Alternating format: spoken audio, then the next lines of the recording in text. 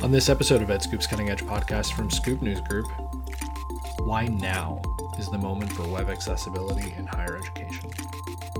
This is EdScoop's Cutting Edge podcast. Every other Tuesday, we dive deep with decision makers on what's next in higher education IT and online learning.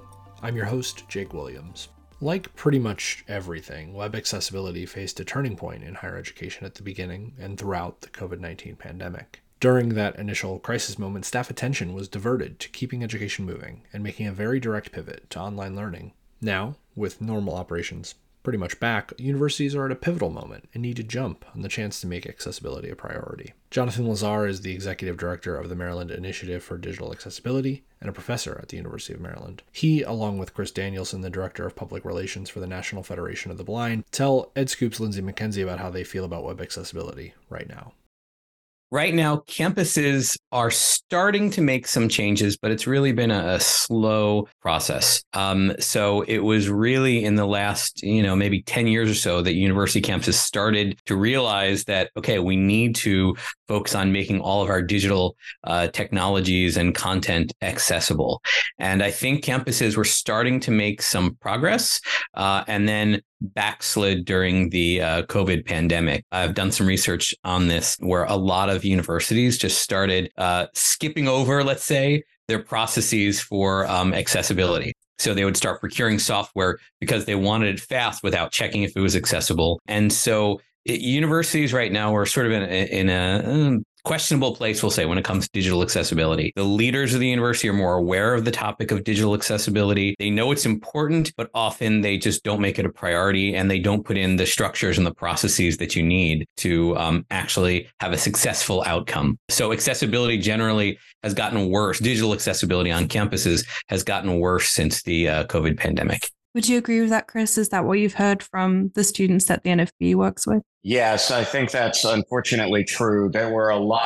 We heard a lot from students when the pandemic first started and continuing through it that, to Jonathan's point, universities and colleges, if they even had accessibility protocols in place, were kind of taking shortcuts. And there was even discussion at one time of accessibility requirements being waived. We fortunately managed to forestall that, but it was a real concern because there was actually even some pushback from colleges and universities and other entities about making things accessible given the perceived emergency of the pandemic. And it was an emergency in a lot of respects. What I mean by perceived emergency is there was an argument out there that, oh, it's an emergency, so we need to be able to take shortcuts because otherwise nobody gets an education. It was the typical tactic of pitting accessibility against other students and making this sort of argument that, well, gosh, we're in an emergency time. We'll get to accessibility when things calm down, which is often what we hear from people who are struggling with institutions that are struggling from accessibility. So, Lindsay, if you want some concrete examples of what happened during the pandemic, I did a series of interviews with directors of digital accessibility on university campuses throughout the pandemic to get a sense for what was happening. And here's some of the examples of how administrations at universities handle this. At one university, the staff that normally does accessibility was reassigned to other tasks. So they did not have kind of the human capacity that they normally would have working on accessibility. At all of the universities that I interviewed, the lead administrators on digital accessibility, there were these sort of bypasses, right? You normally have all these procurement controls, and at all the universities, they had kind of fast pass bypass of procurement where they said, no, we need to procure those technologies now. And at least in some circumstances that happen at every university where they want to pivot, they bypass their procurement checks on accessibility. In a few cases, the university said, we're moving all the events online. And so what we need to do is then some universities wanted to get captioning and ASL interpretation. And because they didn't really have any backup plans in place, right, they couldn't actually find a sufficient number of, we'll say, consultants, people who could jump in, of sign language interpreters, and for people who could do professional captioning. They couldn't do that. They didn't have plans in place. And that was one issue that I think the pandemic brought out in universities, that they had no pivot plans in place. If suddenly accessibility needs were going to rise, they had no infrastructure in place to deal with that. They said, well, what do we do? Right. So they really had said, well, we kind of take in requests as they come in and we deal with them rather than having a comprehensive plan. So imagine that we're going to have an increase in accessibility needs. They really had not planned for that. And so you saw these same types of patterns occur at multiple universities who, when their business offices and kind of the offices students would walk in, when they went from walk-in offices to virtual, what they do, they took all their forms, they put them on a flatbed scanner and scanned them as graphical PDFs, which is the most inaccessible way to do things.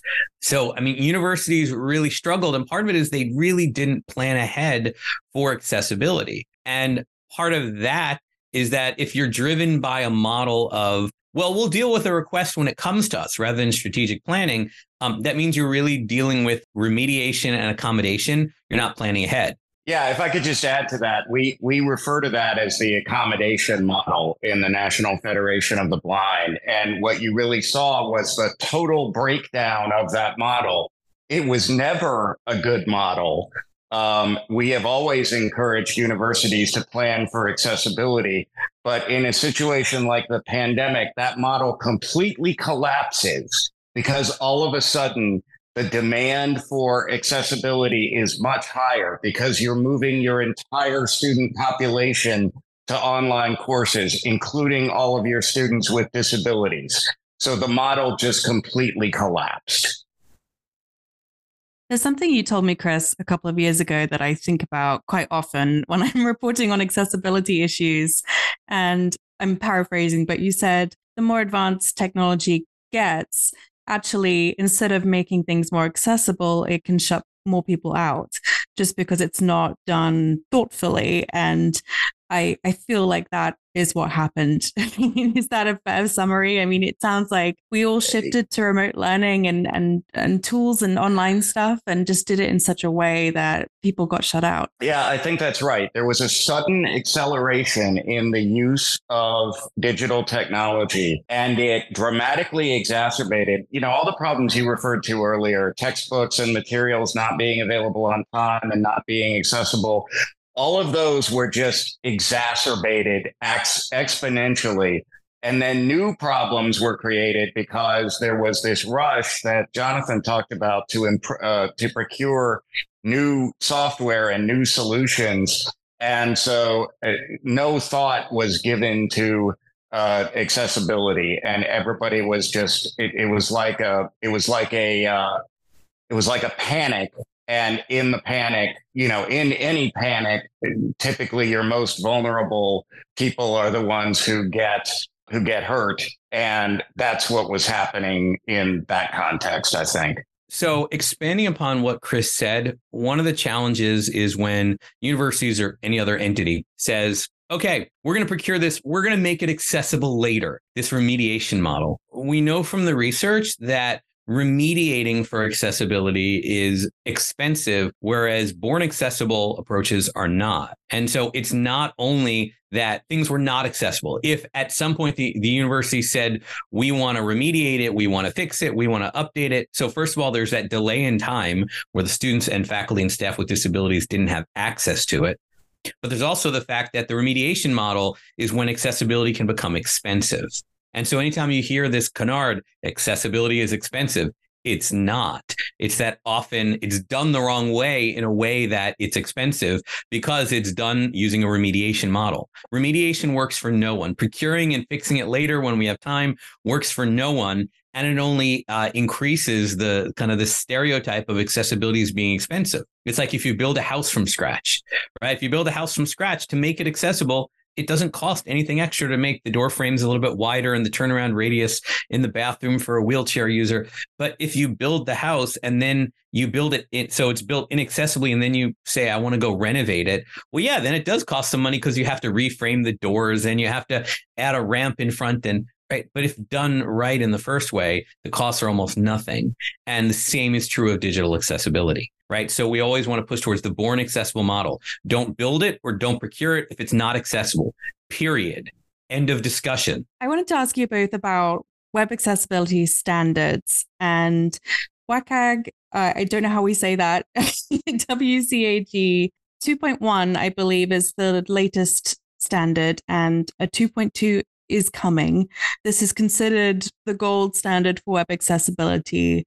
But I understand there are some limitations. So I'm curious, what does meeting that standard mean in terms of giving actually a good experience for students with disabilities? I think it's important to think of WCAG as the floor, not the ceiling. Technical standards like WCAG are part of your overall accessibility strategy, but just saying we followed WCAG, we are done is not the right answer.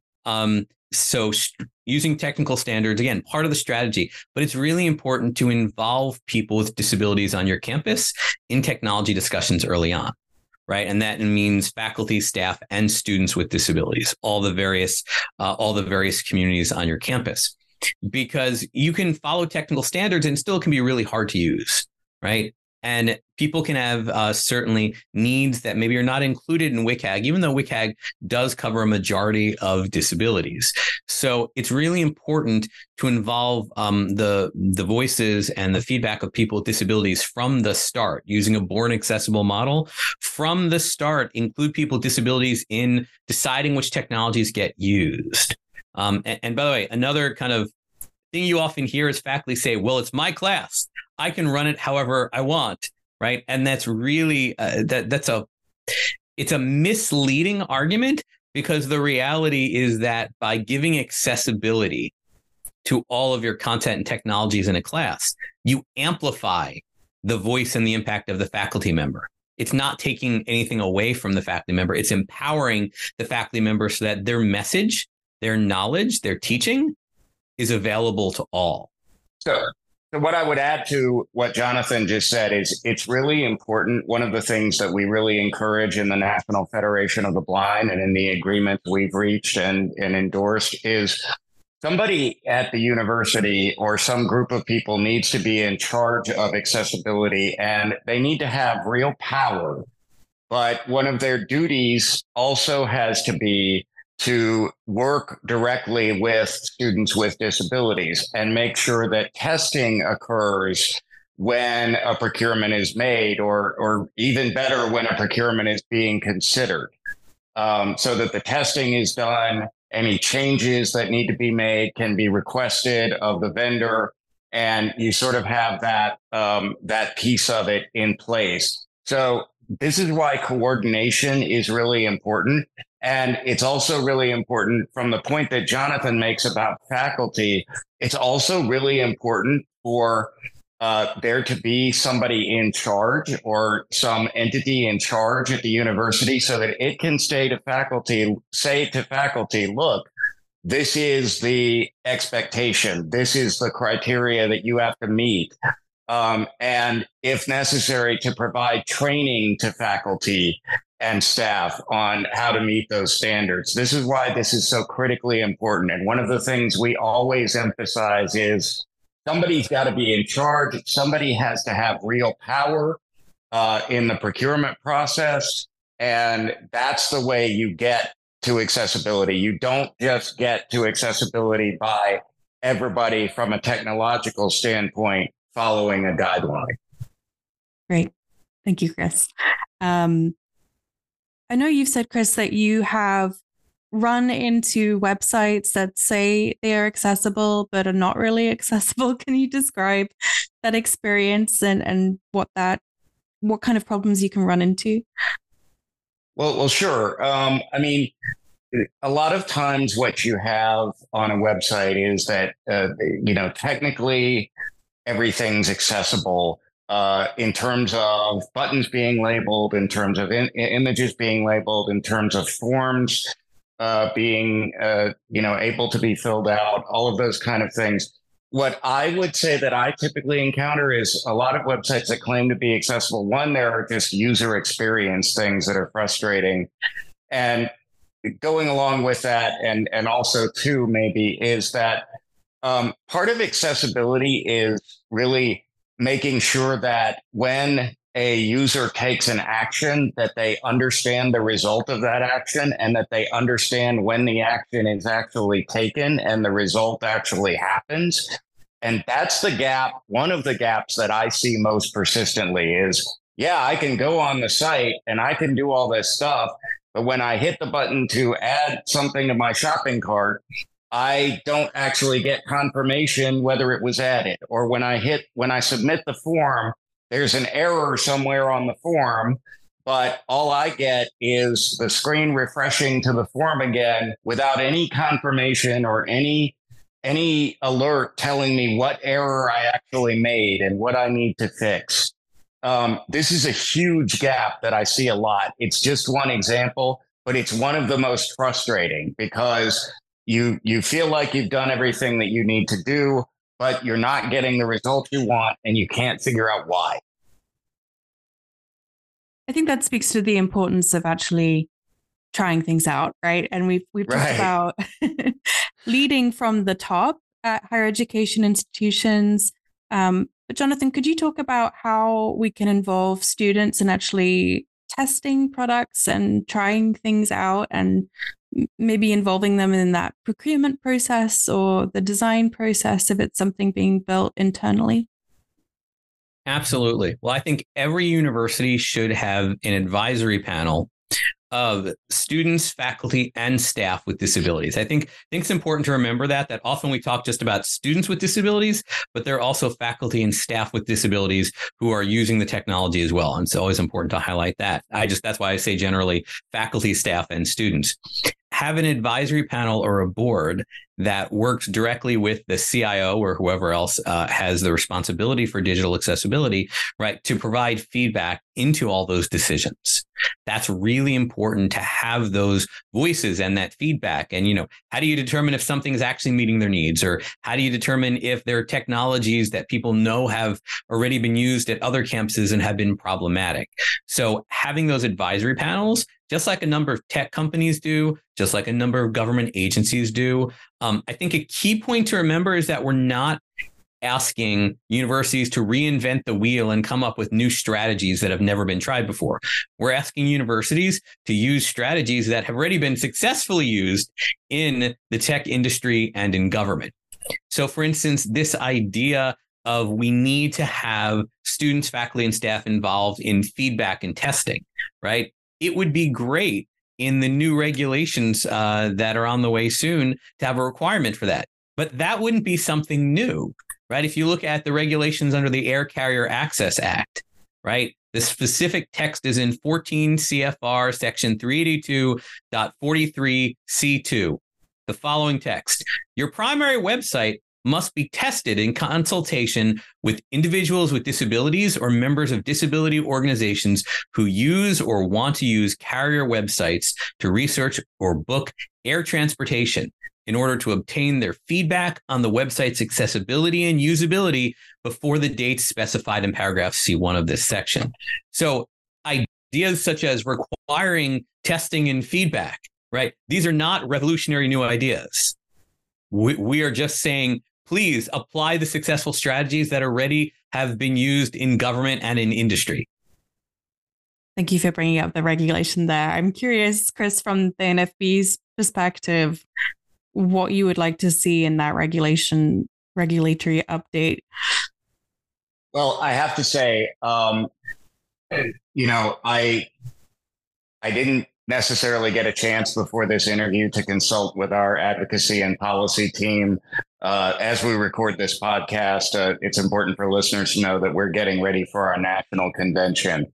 But I think Jonathan is right. I think something like we see in the Air Carrier Access Act could be very constructive. I also think that there need to be, just beyond regulations, there needs to be the establishment in the regulations or in relevant laws of technical assistance for colleges and universities and for other entities that are dealing with this, so that they don't have to reinvent the wheel. And that technical assistance is, for example, something that was put into the Websites and Software Applications Accessibility Act, which was proposed in the most recent Congress before this one, and hopefully will be reintroduced again. Because one of the things is it's really good to have a clearinghouse or at least a resource for entities to be able to go to and say, okay, how do we actually do this? How do we actually implement it? And I think, those are that kind of technical assistance can also point the way to saying, okay, one thing you really need to make sure to do is that you're testing against your accessibility standards with people with disabilities. And I do think Jonathan is absolutely right that it is best practices for colleges and universities to have that as a component of their accessibility piece and to have those advisory panels that work with whoever's in charge of accessibility.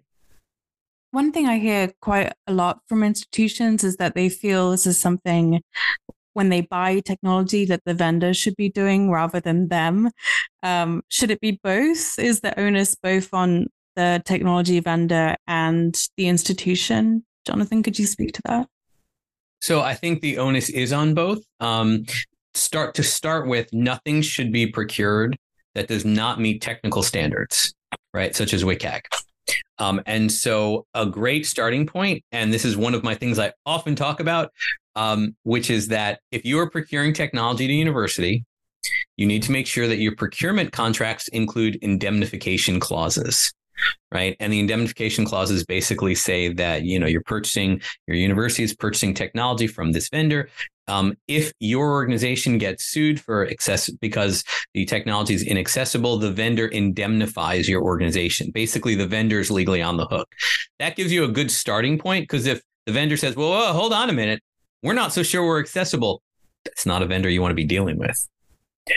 So start with indemnification clauses, which put the legal risk then onto the vendor.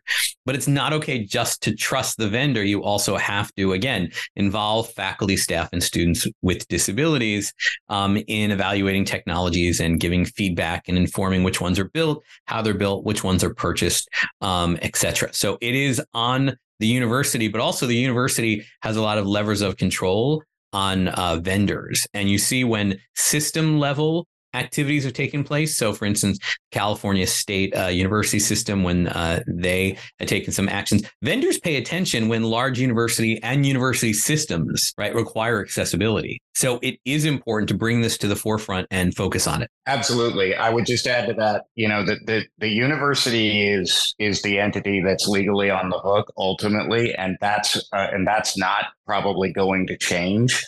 But what is true is that you can use indemnification and you can use the leverage that you have. And it's really important not just to take the vendor's word for it. Some vendors will be very honest and say, we're not sure whether we're compliant. Others, because they want to sell their product and they're not even necessarily being dishonest, but they will say, well, we've been assured that we technically comply and we have our VPAT and we have all this stuff. But the reality is that they may not have tested it. They may not have done all the things that they need to do. And they want to sell a product, right? They want the university to sign the contract. And so, again, I think this is where it goes back to testing. That's really important. A lot of times, just when I deal with vendors as a blind person working for the National Federation of the Blind, I say, it's great that you say it's accessible. I would like a trial period for your software or your product so that I can make sure it's going to work for us. And I think that's another piece that universities can do, because they have that leverage, particularly if it's a big college or university system. The vendor really wants to sell to them, but the university has the ability to say, okay, but you have to meet our standards, what we think is important. in order for us to certify you. Is requesting that trial period pretty easy to do in your experience, Jonathan? Are most vendors willing to do that, give you access and let you test it out? So I would actually defer to Chris on that. I will say that I frequently ask questions about accessibility. Right. So I will often ask vendors, because again, I'm in a little bit of a different role. So I'll say, how do you know it's accessible? Who was involved? Right? What type of testing did you do? Can you share the data? I probe a little bit to ask questions about how do you know this is accessible? Have you involved, all the things that we're talking about? Have you involved disability communities in the process? And usually those answers give me a better sense of how seriously they take accessibility. Yeah, if you're getting a lot of, I would agree with that. If you're getting a lot of I don't know answers, then no answers to those type of questions, then that's a red flag. And that may be easier in terms of something that you're going to deploy system wide. That may be easier asking those questions than trying to get a trial done, because in our position sometimes, like when I'm testing public relations software, I'm the person that has to use it in my organization.